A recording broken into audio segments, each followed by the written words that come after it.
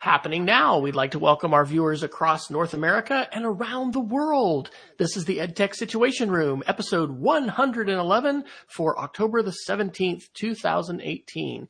My name is Wes Fryer, and I'm coming from you from Oklahoma City, even though I'm wearing my North Texas shirt, where I was like an adjunct for one semester. That's it. People in Oklahoma get hostile when you have Texas connections, but it's okay. We love Texas in our house. And I am joined tonight with Beth Holland, who is joining us from the East, from the Northeast. And it is Dr. Beth Holland. And it's been a while since we talked, but I think you were just about to you were just continuing the serious do nothing but write and sleep only a little bit and maybe eat. So congratulations on the completion. Does it feel as good as you hoped it would when you were in the depths of writing agony? Despair? Yeah. It definitely feels good to have, I finally call it the Big Kahuna. So the Big Kahuna shipped. It's out there somewhere in dissertation land. And when I can find it again, I'll let you know. That's right. We were asking they say if it was out there online somewhere. If it is, I'd love to know where. Yeah. Academic publishing is not exactly at the speed of creativity. We'll just say that. So. No, I've learned so much about academic publishing not being at the speed of, blogging. Right. That's right. Yeah. Well, we are the EdTech Situation Room. Normally Jason Neiffer from Missoula, Montana is with me, but he is on extended assignment, gallivanting about the country, just evangelizing online schooling. Let's say that. No, he's actually doing a lot of work for the Montana Digital Academy. And we'll be joining in a few more weeks, but this has given an opportunity to have several different guests. And Dr. Holland is an outstanding resource for networking with people. She connected me with several folks, including Ty Campbell a couple weeks ago. We had a delightful conversation. And in fact, I need to connect with the Social Institute director. Boy, that was fantastic. And the digital citizenship work that they're doing at the Gilman School is great. And this is Digital Citizenship Week. By the way, shout out. We're delaying our chapel talks and our focus a week because of just schedules. It's homecoming week. Yeah, it's homecoming tomorrow. But anyway, it's a good thing. I shared the video from the Social Institute with our student council at the upper school.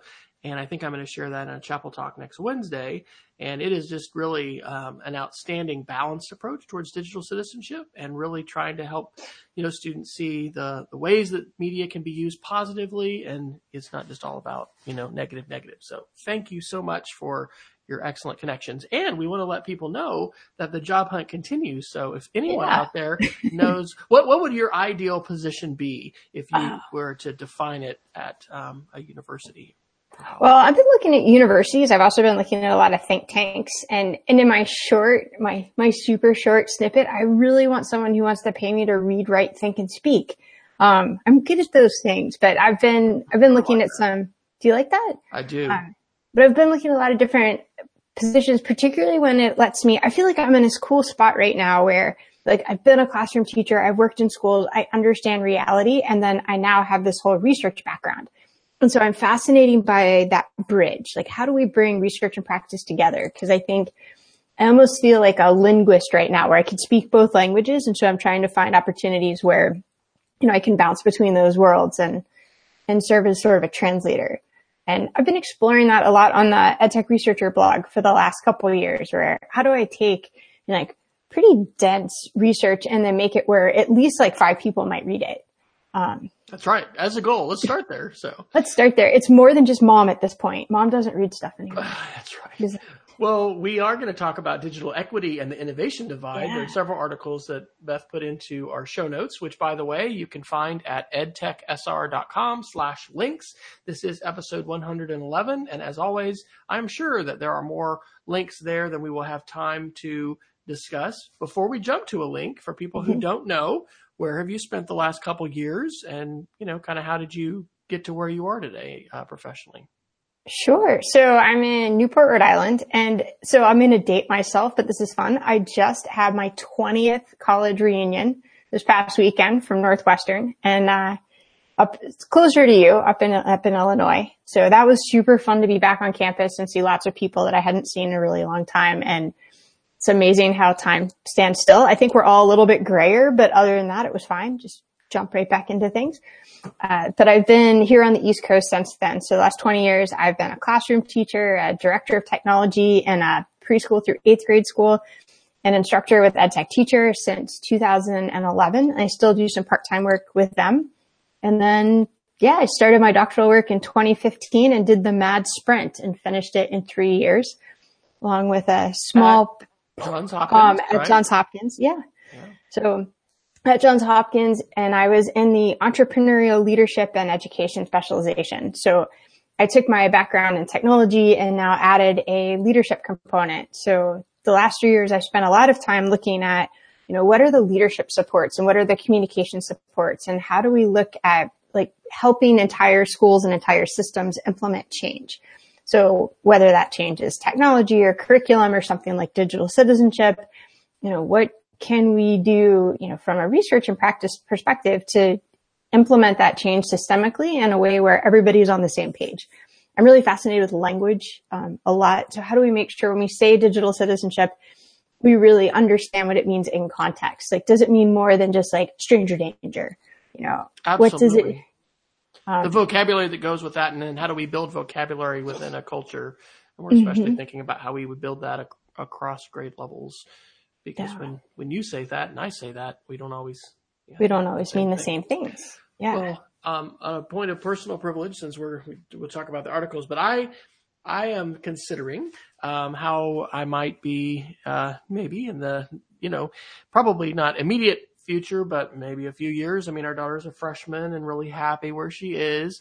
But when I got my doctorate, I mean, I had thought university is where I wanted to be, hanging out for 5 years in a college of education, working with faculty. So beyond just the publish, any other advice that you would give to someone who is thinking about, university roles? And how did you say that? Pay me to think, write, and speak. I'm going to say, read, write. Yeah, okay, read, write. Read's got to be in there too. I have to read first. Yeah, this is the read. Thing. I don't write anything if I haven't read anything first. It's like informed thoughts.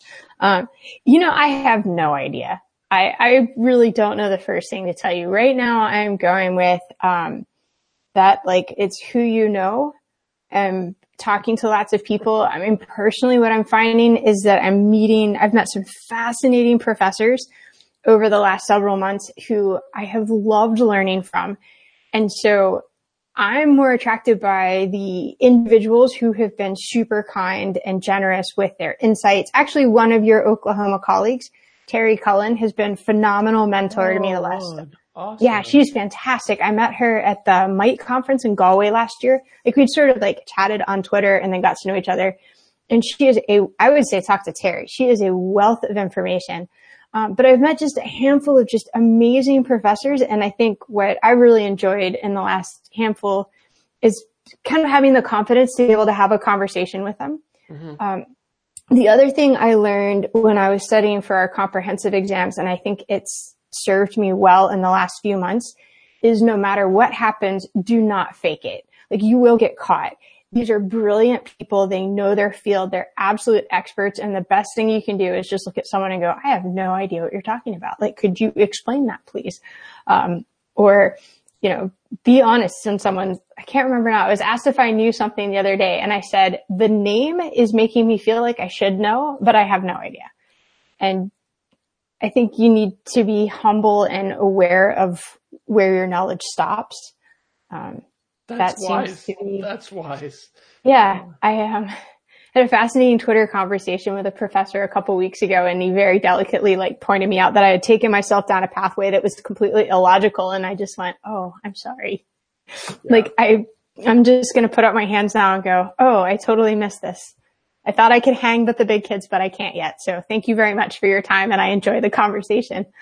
I'll go back to something else now. Interesting. Well, you mentioned digital citizenship, and that is one area that we have 2 people in our technology department full time. So it's pretty aggressive with all the help desk. But one of the biggest initiatives that touches on educational technology, and not really just technology support and networking, is digital citizenship from our head. And so I really enjoy getting to partner with our school psychologist.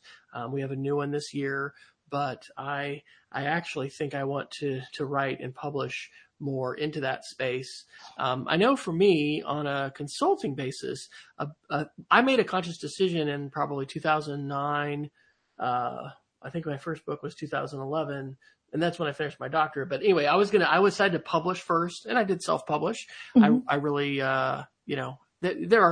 it depends on your context, and it could be wonderful to work with a traditional publisher. But I think the days of needing to work with a traditional publisher as a gatekeeper is really, really gone. And even if you work with a publisher, the amount of time that they're going to be marketing for you and all of that is really going to be limited. A lot of what you're going to need to do falls on your own shoulders, whether you traditionally publish or not. But anyway, I one of the things that I definitely want to do is do some more book publishing. I don't know the degree to which that's going to impact world of academia. I know I've got to, get some journal articles and do that kind of thing. But it's interesting you mentioned Dr. Cohen, because her role at the University of Oklahoma, I think, is really a fantastic one and such an important one in terms of working with the pre-service teachers. They've got a really good iPad one-to-one project mm-hmm. there.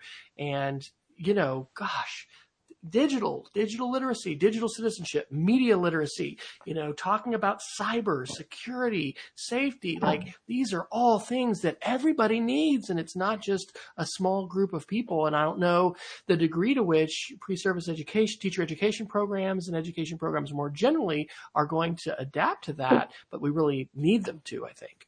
I was at a fascinating conversation last year at the South by Southwest conference with Renee Hobbs, who's a professor at the University of Rhode Island. Yeah, amazing in the media literacy field. And she raised a point that has just, when someone says something and it sticks with you and you can't get rid of it.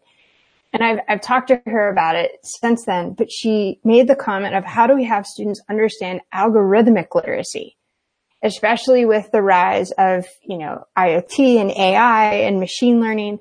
How are we helping our students to understand potentially whether it's the bias, whether it's the algorithm, what are the things behind the technology? Because we were talking about it even with things like some of these personalized learning systems. If the system tells you you're learning X, Y, and Z, how do you know and what do you really think about that? And how is all of that shaping your perception of the world? And how do we make sure students are asking those questions? One of the links I put in the document, and I'm not staring at it right now, but it's a study that was recently published from Data and Society, which is Dana Boyd's think tank in New York, where one of her researchers was studying I'm not going to say this correctly, but it was the perceptions of a conservative Christian group who has the cultural tendency to always want to go to the text. So she talked about here it is, I'm looking at now, scriptural inference in conservative news practices. And the report is talking about how when there's a cultural belief that you should always go back to the text, right? You don't just take someone's interpretation, you should go to the source. That a lot of the people who have that as a belief don't necessarily listen to mainstream media. Like they do in terms of they'll have it on, they're incredibly well informed, but then they say to themselves, nope, I have to take this with a grain of salt. I've got to go back to the text. The problem is because they haven't necessarily realized that search engines are not neutral. Their search queries are leading them further and further down a rabbit hole. And so it's not that it's not a traditional literacy challenge. It's not that they're thinking that they're going towards biased information. It's not necessarily understanding that the algorithm that's perpetuating and providing them the information is what's skewing them. Because it's designed that way. It's actually designed to take you down rabbit holes and increase your eyeball engagement and time on the tube. Time on the tube. It's funny. I switched all of my search engines on all of my devices to DuckDuckGo. Really? Okay. A little over a year ago. Cause just to clarify, like DuckDuckGo is an actual search engine that still works on keywords and it doesn't have like the social profiling. It doesn't cache your history. It doesn't have any of those other things. And it's been a really interesting experience because it makes me consciously say, I need to use Google for this. Because I'll get to a point where I'm like, wow, I'm going to have to do a ton of reading and I kind of know what I already want. And if I Google it, it'll remember that I looked for it like 8 months ago, and it's going to pop right up. Yep. And so it's become a very conscious decision. You're going to teach the machine, and then it's going to be part of your digital breadcrumbs that you leave out in the ether. Yeah. I mean, I'll add one other thing that's kind of fun, especially if people can set up a clean profile somewhere. So I've had a really good time just completely messing with my Apple News. So like very intentionally reading across a massive spectrum, like hard left to hard right and everything in between, because poor Apple News cannot figure out what I want. Right.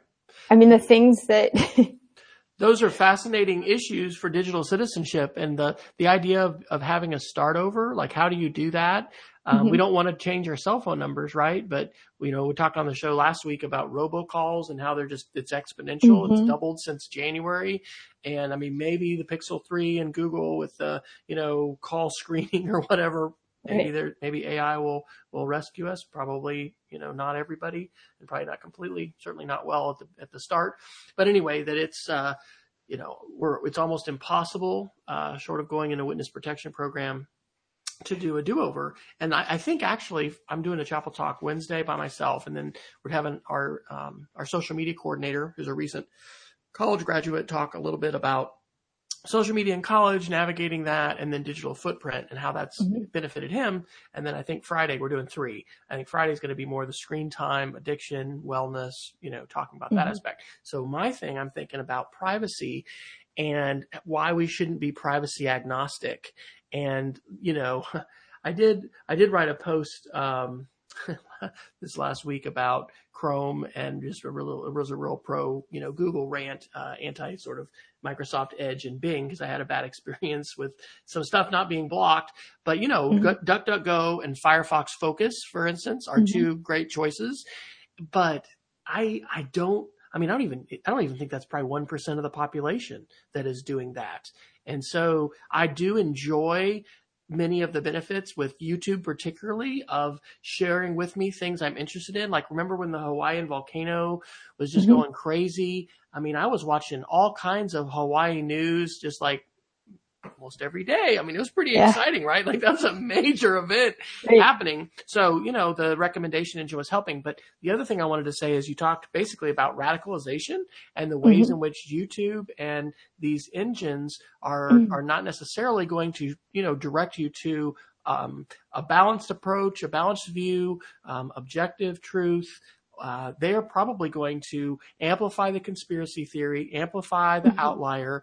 And so I actually think, even talking with parents, but also with students, like, we need to be aware of the possibility of and I'm not necessarily talking about radicalization, like as far as Islamic terror or something like that, but our daughter, who's a freshman, we've had some really good conversations about like the landings on the moon and about other kinds of conspiracy theory. And some of that stuff's fun. And, we've watched some episodes of Ancient Aliens and some other stuff, but wow, I don't know how many parents, and this would be ourselves too, have really given that a lot of thought and recognized how the algorithm itself is designed for specific outcomes. And it's not to educate you in the same way that hopefully, the school is.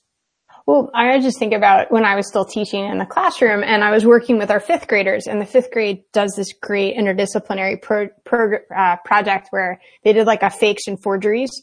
So they all studied an artist, and then they did a fake of one of the artist's famous paintings. We had a gallery exhibit, much fun. Well, this was like 2006-ish. Maybe 2007. So this is earlier. And then teacher comes running in and was like, "Oh my God, we have a major problem." I said, "What's going on?" "Well, the student used Google and Google told them the total wrong things." I'm like, okay. The library told them the wrong thing. Told them the wrong thing. And what had happened is, and it was it was like a bad combo too, because it was Google and Wikipedia at the same time. And these were early days of Wikipedia, but the artist was Andy Warhol. Now, Andy Warhol was an artist, but he also was a filmmaker and an interesting character with an off-color personality, which, an 11-year-old boy suddenly found fascinating. I can imagine. But yeah. So he came in discussing Andy Warhol's, film prowess instead of Andy Warhol's art that he did. And we had to have this whole conversation. And one of the challenges that we had back then was helping students understand, like, Google's not a source. Absolutely. And I kept saying, like, I would block Google if I could. Like, I just want just to break the habit, because they were starting to see, Google and library are suddenly like the same thing. And so we spent a lot of time talking where, when they were doing research, we made them first identify, like, what type of source is what you need to answer this question. Right. So, like, it was middle school and elementary school. So, you know what? An encyclopedia is a wonderful thing. So we would start with, like, do you need an encyclopedia? Do you need a dictionary? Do you need a biography? And make them make the physical connection first. Yeah. Because they just, it would have been like, we can date ourselves. It would have been like saying the card catalog told me, like. The microfiche. Oh, the microfiche. Oh my gosh. I remember microfiche. You mentioned Renee Hobbs, Dr. Hobbs. Yeah. Absolutely one of my academic heroes. Mm-hmm. The way that she has taken her institute, help me with it, for media literacy. And exactly. She was able to take that from university to university. Dr. Scott McCloud is as well, who's back at the University of Colorado. Mm-hmm. Anyway, these are great people. These are wonderful academics doing fantastic work. I've really looked at Renee Hobbs' conference on media literacy and literacy as perhaps, a great conference to attend in the summer. I've heard it's fabulous. I'm doing some part-time work for her colleague on that, Julie Quaro. Okay. And met her through a colleague, and I love listening to the two of them talk about things, because their approach and what they're looking into and how they're handling everything is just amazing. And I was completely fried when they had their conference this past summer. And when they asked if I wanted to come, I said, no, I'm going to the beach, but I would like to go. So, I was just cooked. Maybe a thought. I don't know if we could pull it off, but folks like Renee Hobbs, Scott McCloud, they're I think they're outliers in the academic community as far as how connected they are, and in terms of their publishing, and their work is far from limited to the hollowed halls of academia and journals and things like that. And I really respect that and want to work in that same kind of space. So maybe we could come up at some point with a topic to chat with Renee or some other academics and stuff, because the wonderful world of podcasting and the ability to narrowcast in some channels, and then connecting with some of those academics and stuff. Who knows? Because who and the connections that we make, there's wonderful. There's all kinds of bad stuff that we hear on the news, but there's also all kinds of wonderful things that come from generous digital sharing, and especially from getting to rub minds and ideas and just be able to, connect with people who are passionate about things that we're interested in, and then make those connections, just like Ty and connecting to the Social Institute. Yeah. It's one small thing, but those things happen. So I'm going to slightly change the topic on you, but I just finished reading, and my new thing is to start blogging before I finish a book. So I only have one post up so far, and I finished the book. But is Julia Freeland Fisher's new book about who you know and the power of social networks for students. Okay. And it is a fascinating read. I just finished it last week and have started working. I was talking to her briefly. I'm like, there's a few posts in here. There's so much that I have to wrap my head around. Good. But one of the things, and this is related to what we had started to talk about with digital equity, is the role of someone's network is indicative of what their potential future opportunities could be. And so, say that one more time. Okay. So the size and like the power of someone's network, like their social network, can be indicative of their future potential opportunity. Huh. So if you think about it this way, right? So like you and I are connected, and then like I connected you to Ty, right? Because Ty and I got connected through Jen Carey. Jen Carey and I got connected through EdTech Teacher, because actually I told Jen I had to meet her when we were at a conference because her blogs were so awesome, and I introduced myself.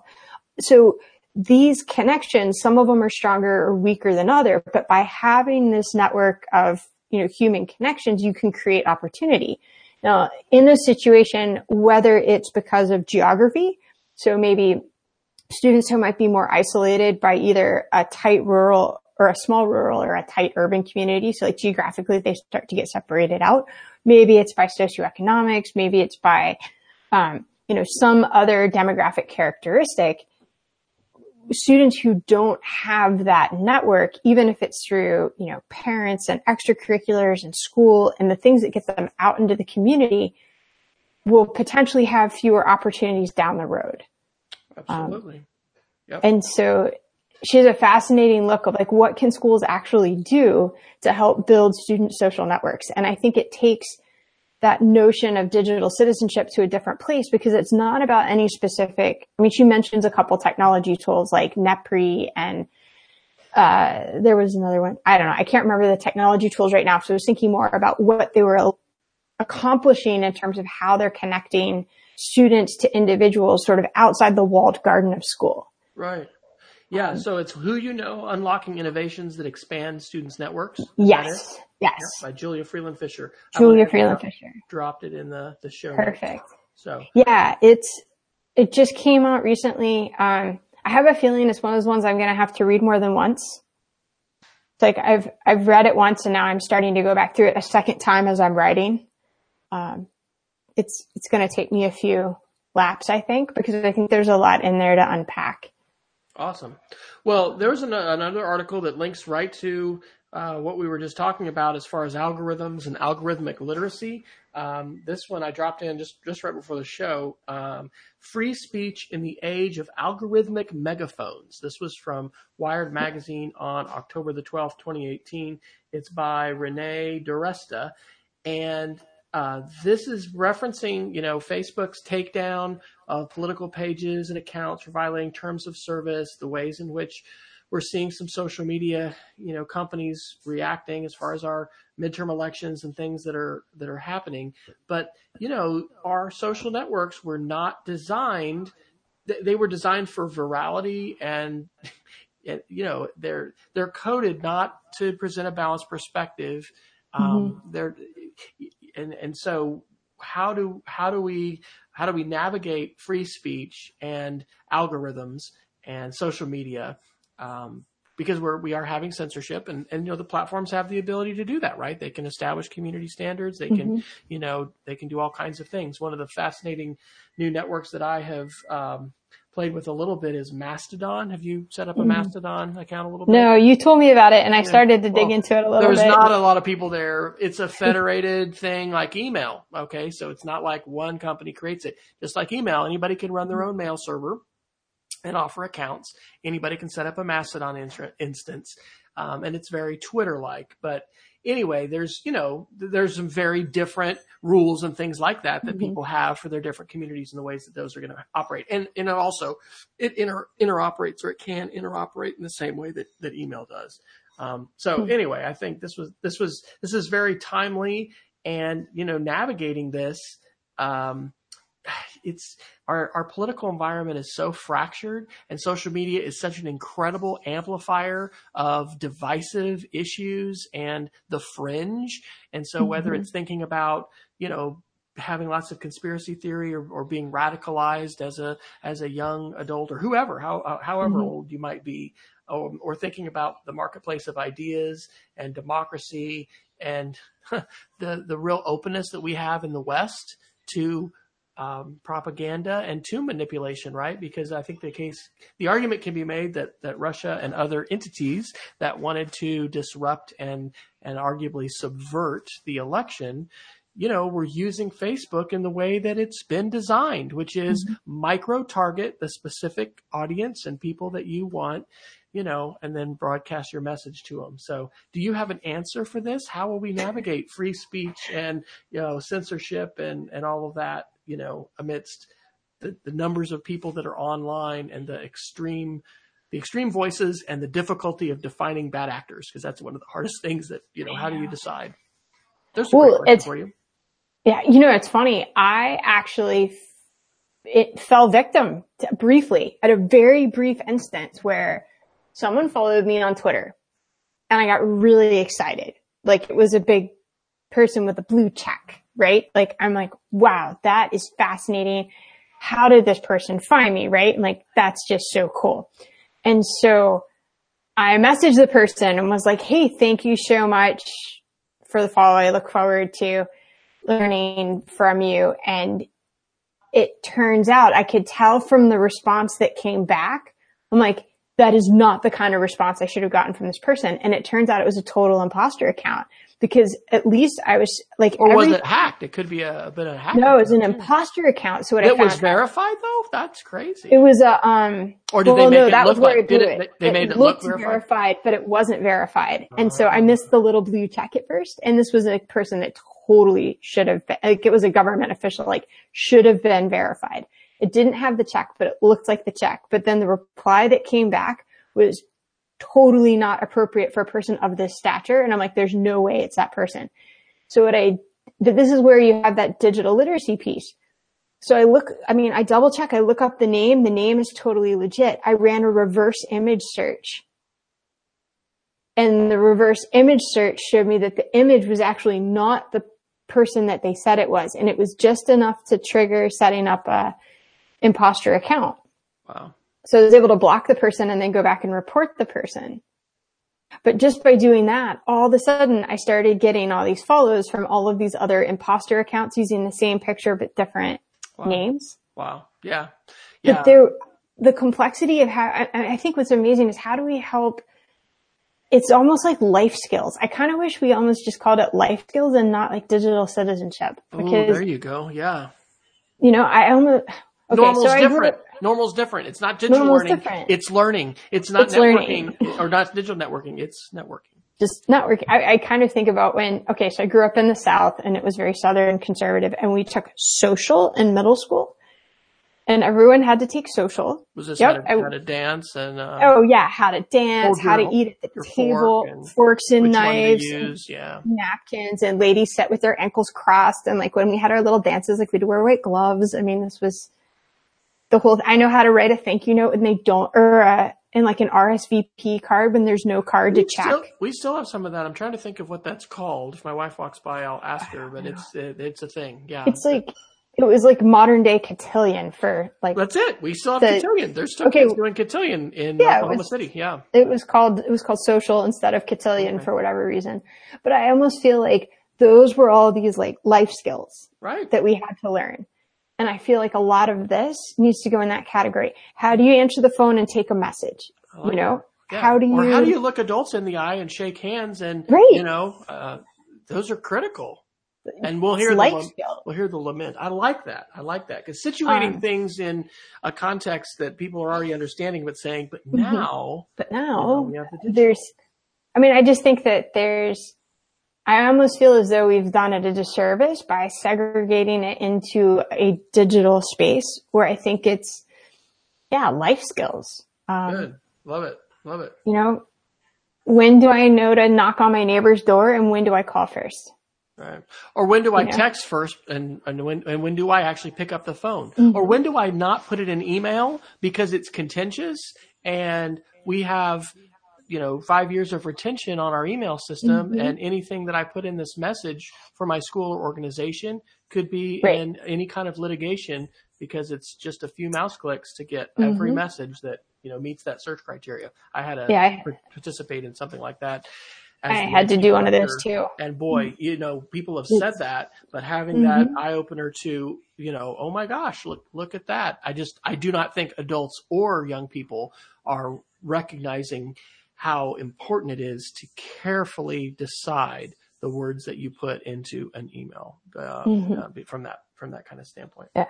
I mean, I sent handwritten thank you notes the other day, like on paper with a stamp. And it means so much more today because they're so rare, right? I will say living in a house by the coast that doesn't have central air, I had to actually get the teapot to steam open the envelope because they'd all self-glued themselves to each other. Yeah. So it was a little extra. Little life skill. Yeah. Use a teapot, steam it open. There you go. All kinds of doing it the old way. Yeah. They get the little whale oil and, light the lamp and, have the whole 1875 experience there if you want. There you go. Okay. Well, let's talk digital equity and innovation. You have a bunch of articles. What would you like? When we've already talked about, I think that was the Dana Boyd article. Yeah, the data. Alternative facts. It was her group. What else? You got some good Pew research and COSID resources. So where should we go next? Yeah, so what happened, this really ties back into some research I was doing as part of my dissertation into the idea of the digital divide, where one of the things that is starting to uncover, and it was noted first in the 2016 National EdTech Plan, is it's not just about access, but also about usage. Are students just, consuming with technology, or are they actually creating things? And that was how the National EdTech Plan really broke that down. And, there's been several, large empirical studies that were done in California and in Florida, where they found that when they looked at differences across schools within districts, the access was almost, uniform at this point in some of the more recent studies, right? Same numbers of devices, same amount of internet access. The challenge, though, was what were students using with it? So in more affluent districts, students were, creating, engaging in inquiry, doing projects. And in less affluent areas, it was more remediation, drill and kill, or drill and practice kinds of things. And drill and kill works, I think we all know. Drill and kill works here. So that I started thinking about that it was actually a little bit more complex than that. And this is where this idea of social networks comes into play, and social capital. Because just because someone might have access, do they then know how to form those social connections they need to be able to really put it into practice?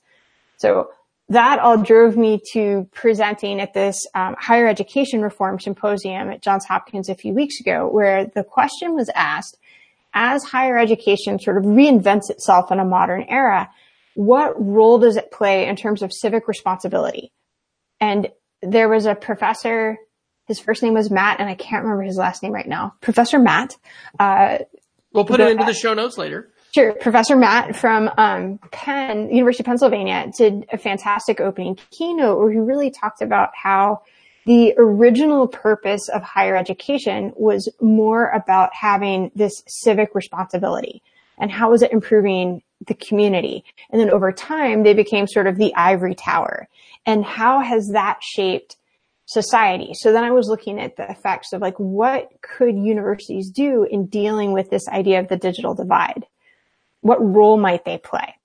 And while updating my research, that's where I stumbled onto some of those other articles I put in the show notes. One that just has really got my brain hurting is the recent study from the Pew Research Center, where they actually found the mass discrepancies between rural, urban, and suburban areas. And the big statistic that they pointed out was that it's almost 20% of residents in rural areas just don't do internet. At all. What?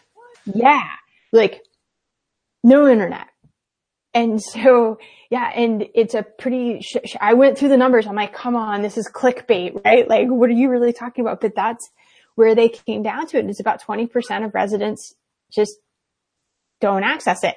Are we talking about phones? We're not talking about schools. We're talking about folks out in rural areas. Folks in rural areas. Okay. Residents. I thought we were talking schools. Yeah. No. Residents. And even within schools, there's a lot of discrepancy in terms of quality of access, who has access, especially since the big idea of improving internet access is to lower the requirements instead of actually increasing the access. That was a fun one with the FCC recently.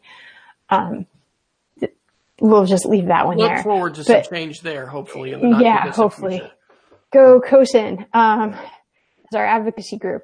So, but just really starting to think about, okay, if 20% of residents in rural areas just don't do internet. And so I started comparing that study with a handful of others that have come out recently, and the gaps in terms of equity are astounding. There was one, the ACT Center for Equity, the ACT test, that one. Last year, after giving the ACT, the students could opt into a survey.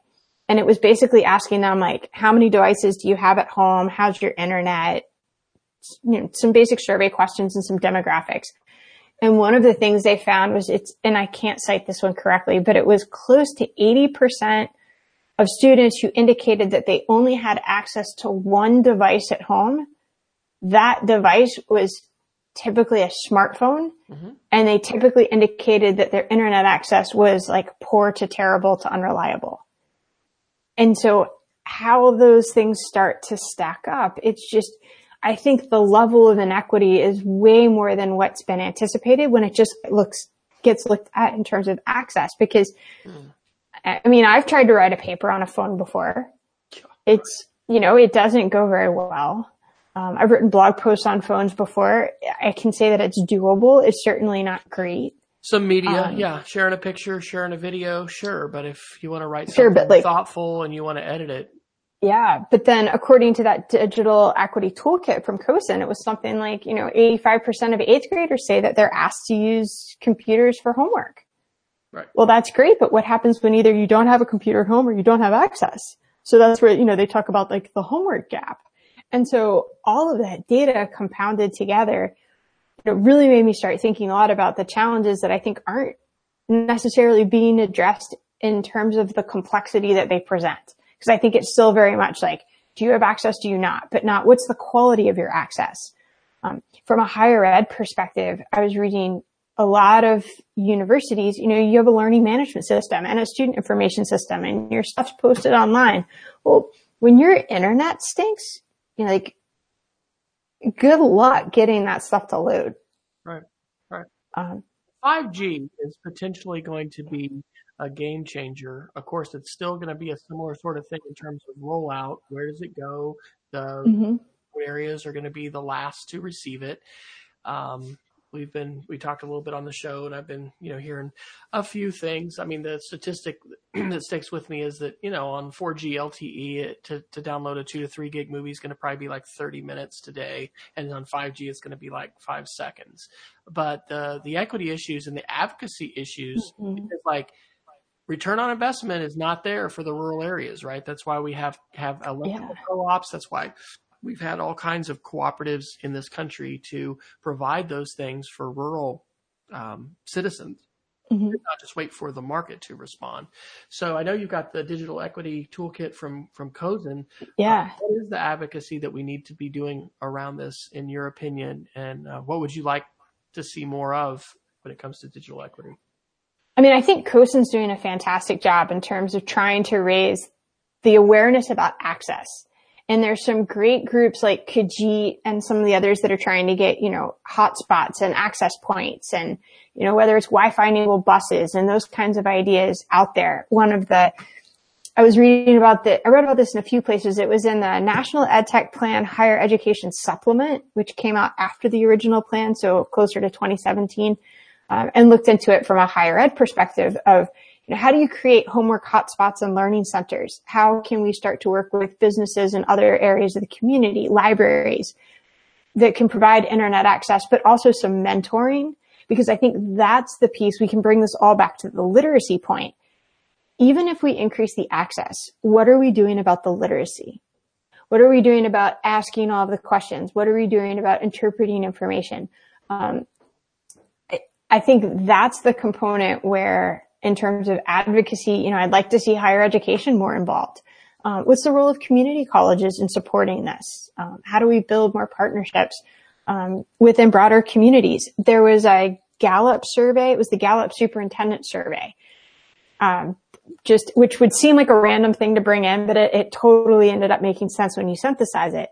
So, big Gallup survey of superintendents. What do you need to support your students? And an interesting point was superintendents would love to be able to support their students on a high school to career pathway, right? With like certifications, technical degrees, really which I think is lacking, but with higher education support. And when they listed the typical areas where students go from high school to profession, it was like welding, plumbing, mechanics, a lot of traditional trades. And I saw things like coding, computer science, IT support further down. And that's what makes me think too, well, wait a minute, where are we advocating for students to be able to do high school to career with some higher ed support? And in those particular areas where, like I know here in Rhode Island, they're adding all of these jobs that are requiring computer skills, and then they don't have the workforce necessarily to support it. So how are we building that pathway? And I think there's some non-traditional advocacy angles where we would be building capacity within the community and also starting to provide that literacy, because I think it's more than just access. I'm really interested in the digital literacy, media literacy side of it. In fact, I've been wondering with hashtags, like my Twitter profile is a continually evolving, Right. aspirational projection of who I hope I am and will become. And so like if you put some hashtags in there, it's interesting because when people search for those, people will come up in that. And so I've had DigCit for digital literacy in there. And I've been thinking maybe media literacy even more than digital literacy, because it is about media and it's not about digital, whatever, form it's in. But I'm super interested in how we need to have norms change in terms of the skills we are developing and cultivating, in the ways in which we bring media literacy conversations into mainstream. It's not just that's the technology course for the pre-service kids, but like in all courses. And it's not just those that want to go be an IT support help desk or become Cisco certified, or you're going to be a computer science and you're going to code. I mean, I don't know. I think there's a degree of that is we need everyone to learn algorithmic skills and computational thinking. Like that needs to be mainstream. But I wonder what role there is in the modern university, for that kind of a perspective. Cause I think like I did not imagine pre-2016 election that the whole fringe and the outlier and the way in which the extremes have been amplified by media, man, I really didn't see that coming. And I think I've been, probably maybe like a lot of people, I don't know, just really optimistic about Web 2.0 and the ways in which we're going to give groups that have been previously disenfranchised a voice, and all of that just being really, really positive. And so I feel like, maybe I don't know how many other people feel this way, but it's like being pushed back in your chair by the incredible wave of negativity that we haven't been in front of. And it's, these are puzzles that we need to work through, right? Because algorithms are going to play a role, but education writ large is going to play a role as far as helping citizens become more savvy and hopefully more critical in the ways that we consume media and share media, publish. And I do think it needs to be greater than schools. And I'm thinking, so I was in Italy several years ago to do some work, and was there because it was the celebration of what they call Progetto in Vitro, which was a national effort to boost literacy rates.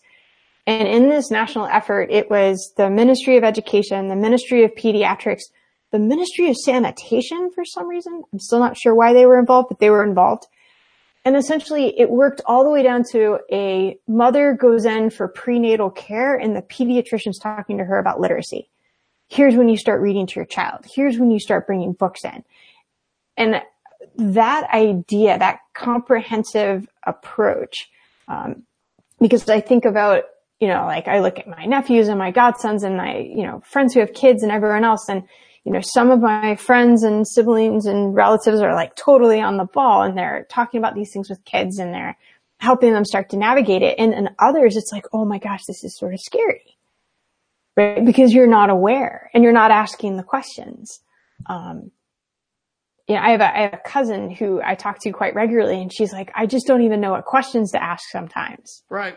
Well, that's just why I just feel like the only keynote I've done in the last, year or so was Ohio. I got to go back to their conference, and, that was a digital citizenship. And then, at school, we did these talks. At church, I got asked to do these talks, and, my wife has been nudging me like, this is really a big deal. Like this may be where you really need to invest a lot of time and energy, because people are at a loss. They know they're scared. They know they're overwhelmed. They perceive that the kids are further ahead than the adults, but like there's so many conversations that we need to have. And there are so many things that kids don't know, right? Like even just, when is it safe to meet somebody that you've connected to? And if you're going to meet them, where is it? Is it in a public place? I mean, I have 2 teenage daughters, right? So we've had a lot of conversations about this, and it really, these are critical things. And I think the pace of change and the rapidity with which the tools change, it's dizzying and it's intimidating. And that's like why I've really started to say I'm a technology fear therapist, because helping people try to navigate fear. Cause if we're scared, we're thinking reptilian brain. We're not, being able to sit back. And so, Anyway, shout out to Peggy George as well as Scott Summer, who is in our chat room. Peggy just put in a resource. It was a webinar Monday by Tiffany Whitehead, awesome librarian, and it's entitled Fighting Fake News, Media Literacy for Students. And interestingly, she did use media literacy instead of digital literacy. So I'll drop that into the show notes as well. That was an EdWeb presentation. Cool. EdWeb does great work. I've actually seen them defined very distinctly. Like digital literacy versus media literacy. Okay. Like digital literacy being, do I know how to essentially like operate and navigate the technology? Okay. Whereas the media literacy, I think was, from my understanding of it, is really more about, do I understand the connotations behind the different media types? Where does critical thinking and applying your source validation and all that kind of stuff, is that in one of those camps or another, or is it in both? I think it's probably in both, but I think it's more when you're, analyzing information and assessing credibility and validity is more on the media literacy, whereas like the digital literacy would let me know, well, what's the difference between using Chrome or using Firefox?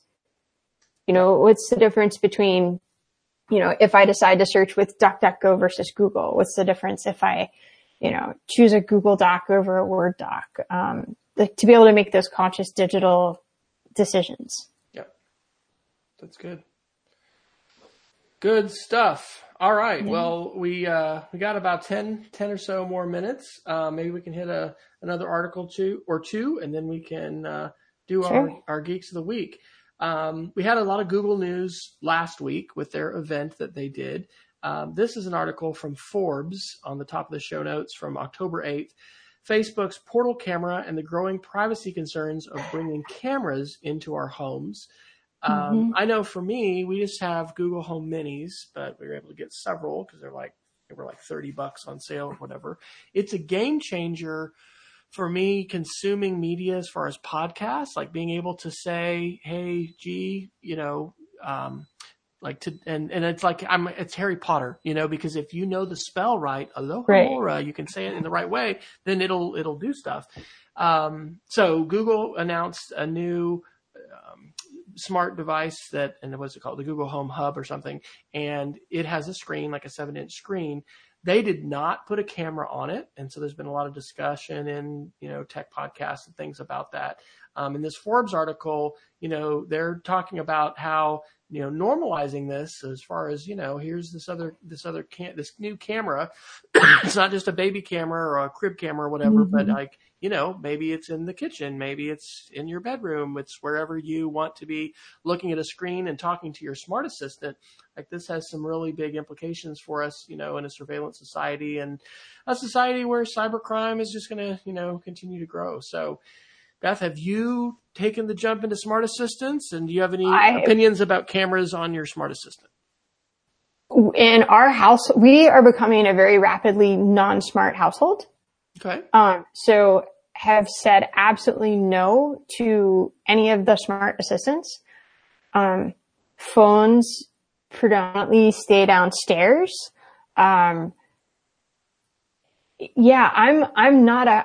Until there's a lot more clarity and transparency in terms of what's really happening with data and privacy, I feel no need to let them into my house.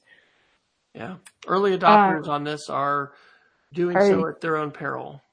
Yeah, I'm not, this is one of those times when I'm not an early adopter on that, and I'm not an early adopter on like the smartwatch. I have one that, has hands and a little second that goes around. It's analog. And I guess I've become very conscious about, I know the cynics will say, oh, you gave up your privacy when you got an easy pass and a credit card. And I used to feel that way. And now it's like, I really can choose. And so I like to exercise that choice. There was an article, I haven't read it yet, but FOSI, the Family Online Safety Institute, I meant to grab it, to add it to the show notes, and I forgot, and I'm sorry. But FOSI did put out an article about the new Facebook screen that potentially is watching your every move and recording your every conversation. And from the headline, I don't believe it was overly positive. I think it was cautionary. Is this about Amazon? About the new Amazon device? Or I thought it was about the new Facebook thing. Okay. I'm not sure I know about that. I saw the commercials on TV and then I saw the Fozzie article. I thought that's what it was. It was like the whole, see, we have a dumb TV too. Like we actually watch the commercials. There's no fast forward button. Oh, it's hard to go back. When I visit my parents, I have to be subjected to ads and it's really hard. We have ads at 3 network channels and like, that's about it. Okay. So yeah, well, we saw the commercials for like the Facebook screen and it moves around with you and you can have conversations with people and it's all about like, how do we do this? And Foz is like, let's think about this a little bit more carefully. Right. Definitely. Wow. Well, I don't know that I have featured the Family Online Safety Institute to the degree that I need to in our digital citizenship resources. So certainly Common Sense Media, gets a lot of attention and focus, but, do you know much about their background and where they're based or their there? When they first came out, I wrote like 2 articles for them. And this was years ago when they were just first building content. I know that they're a nonprofit and they're trying to, how Common Sense Media is hitting schools and parents and students, and the Family Online Safety Institute is really just targeting families. Okay. And kind of providing that information. They're a little bit more specific in scope, but anytime I have, friends who are parents who freak out about something, I'm like, ooh, go check out what they have to say. Yeah, absolutely. Yeah. Absolutely. Well, here's 2 quick positive articles to kind of counterbalance some of the surveillance and hacking, and we're not even touching on. There was some pretty big. I just listened to this on NPR tonight. This is fantastic.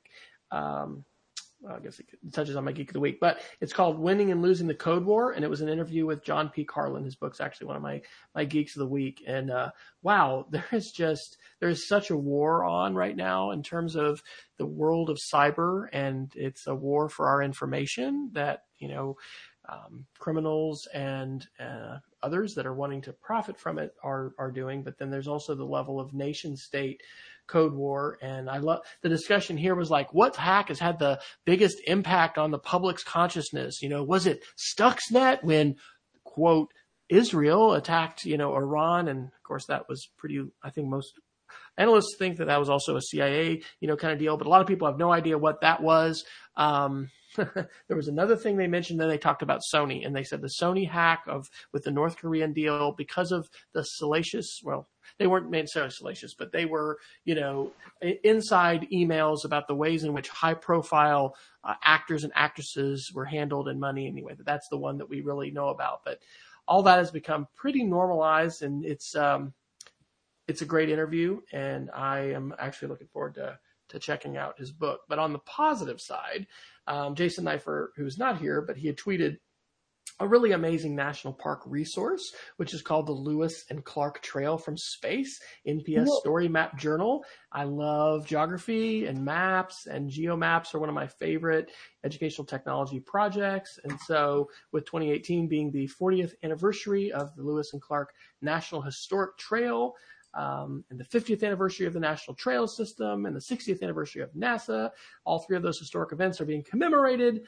And so they've assembled these amazing satellite images documenting the important sites along the trail of Lewis and Clark. And of course, Jason lives in Missoula, Montana. And so that was one of the spots where the Voyage of Discovery, went, and there's great stories around all that. So that was really cool. And then I have not, full disclosure, watched this yet, but on my watch list for upcoming days is a MIT talk that is called Experiential Storytelling with Walt Disney Imagineering, and the ways in which storytelling and media just completely open up the doors of amazing creativity, and the ways in which that, intersects with movie making, but also gaming, virtual reality. Again, there are dark sides to all of those things, but there's also just some really exciting and positive sides. So there's a couple positive articles to counterbalance some of the more negative things that we've talked about. Shall we do some Geeks of the Week? I think it is the top of the hour. Sure. All right. What do you have for us? We talked a little bit about some of them. The 2 I wanted to add in, especially since it's Digital Citizenship Week. One is Renee Hobbs has a new project that she did with the European Union called Mind Over Media. And it's a whole site to help teachers teach students about the idea of propaganda. And it's a fascinating site. I only dug through a few parts of it. There's all kinds of free teacher resources there. And then what is really cool about it is the idea that it crowdsources, so you get more and more resources. So maybe you have your students go out and try and find examples of propaganda, and they break it down. Like, not all propaganda is bad. Like, when is like a public service announcement, when is that good propaganda? So, your students can go out and find examples and then contribute it back to this growing database. And there's like all kinds of very cool things in there. And then the other one, and I haven't spent as much time with it as I would like, but there's a relatively new program called iCivic, and it's game-based learning about civics. And they sort of, I don't know, I kind of stumbled across them on Twitter, and that just seems like a really cool thing to get to know more. Yeah, and we have a thing in our middle school, where on leap years they just take the day to have teachers teach collaboratively some lesson that they're passionate about that ties. I don't know if I think they're thematic, and we did the election this last year, so I got to partner with a teacher, and we used an iCivics cool. interactive game, and then we had the kids doing things with social media and taking a look at messages that candidates were, promoting on their channels and things like that. So yeah, I know that it's a great resource. Cool. Well, we also put the Julia Freeland Fisher book, who Unlocking Innovations That Expand Students' Networks, on the list. I have a couple that I threw in. The first one I have not downloaded, but I sometimes look for, new AI related apps on the App Store. And this one came up. So I'm actually not endorsing this, and I cannot even verify I assume this is safe for work and whatever, but it's called Uni, Magic AI Friend. Relax in a magical world. Uni is something else in a fantastic way, with deep chats, relatable stories, and fun games. Your unique AI friend can make you feel relaxed, inspired, and loved. So for all of us who had an imaginary friend and we left them in the past, now you can download the app to your smartphone. And it's also interesting, like, to what degree is this AI, right? That term, talk about vocabulary, it gets thrown around a lot. I think it's just probably an algorithm. Is it really using machine learning? I don't know. But, some of the comments here, it doesn't just answer questions. It asks the kind of random quirky question I enjoy. And then it talked about, just anyway, how much it made me feel connected. It's kind of weird. And I think in Japan and some other countries too, we're either in the space or we're soon moving into the space where, elder care is going to involve robotics. Yeah. And so anthropomorphism and the ways in which we ascribe human-like, dialogue, emotion, and all these things is pretty fascinating. So there you go. If you check that out, hopefully it's not going to be really bad, but I probably should, in my own, self-interest, have explored it a little bit more before sharing it. But the other thing was this John Carlin and Garrett Graff book, which links to the NPR interview that I mentioned. Their book is called Dawn of the Code War, America's Battle Against Russia, China, and the Rising Global Cyber Threat. John P. Carlin was a prosecutor for a number of years and then was like chief of staff for the director of the FBI. I also put a link in there. I use a tool called TweetNest, which is an open source PHP based little program that you can put on a hosted web server if you self-host your own WordPress or whatever. And anyway, it just makes it creates a personally searchable archive of all of your tweets. So I use the hashtag book2read for books that I want to read. And so it is there, and you can check out some others as well. And I think that's it. I put Peggy George's Tiffany Whitehead webinar that she mentioned, the Fighting Fake News, Media Literacy for Students. So, Beth, where can people find you, read you, when people are going to be yearning to connect with your mind more after listening to our engaging podcast? So where can people find you? Well, tomorrow I'll be at MassQ, the Massachusetts Computer User Conference, and I'll be at INACOL next week if anyone's in Nashville, and the EdTech Teacher Summit in 2 weeks. So if anyone wants to find me in person, I'll be there. But otherwise, I am BR Holland everywhere. I've embraced my middle name. So I'm brholland.com. I'm at BR Holland on Twitter and BR Holland on LinkedIn. And that's it. Yeah. All right. And I'm easy to find. Sounds great. And I am Wes Fryer, W. Fryer on Twitter, speedofcreativity.org sometimes. We'll definitely be posting some new stuff on our school digital citizenship website, which is digcit.us. We rolled out a new responsible use policy for our students, and we videoed that Chapel Talk. I don't think I have received the link yet, but we'll be doing that series of 3 Chapel Talks, which will be shared and hopefully will be of value. And if anybody has feedback and ideas for privacy and how we should go about encouraging folks not to be privacy agnostic, which I really don't think kids are privacy agnostic.